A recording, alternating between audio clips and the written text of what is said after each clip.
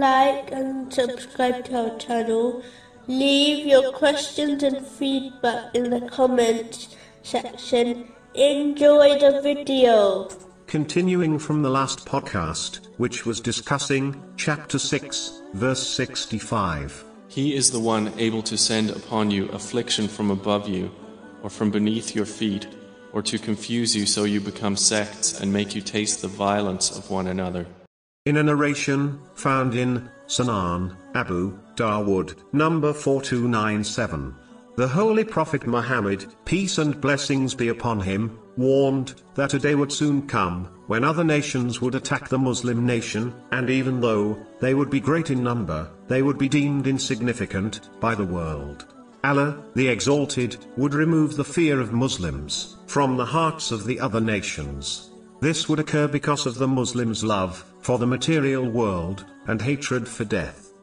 The companions, may Allah be pleased with them, were small in number, yet they overcame entire nations. Whereas the Muslims today are greater in number, yet have no social or political influence in the world.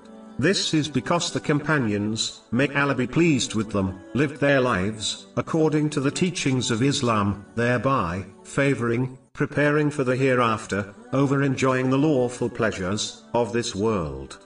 Whereas most of the Muslims today have adopted the opposite mindset.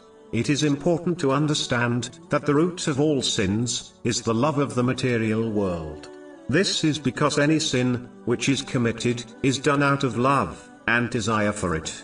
The material world can be split into four aspects: fame, fortune, authority, and one's social life, such as their relatives and friends.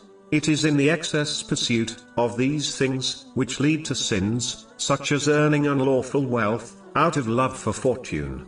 It is why a narration found in Jami Tirmizi, number 2376, warns that love for wealth and authority is more destructive to one's faith than the destruction two wolves would cause if they were let loose on a herd of sheep. Whenever people seek the excess of these aspects of the material world, it always leads to disobedience of Allah, the Exalted. When this occurs, the mercy of Allah, the Exalted, is removed, which leads to nothing but trouble. The next podcast will continue discussing this topic and verse.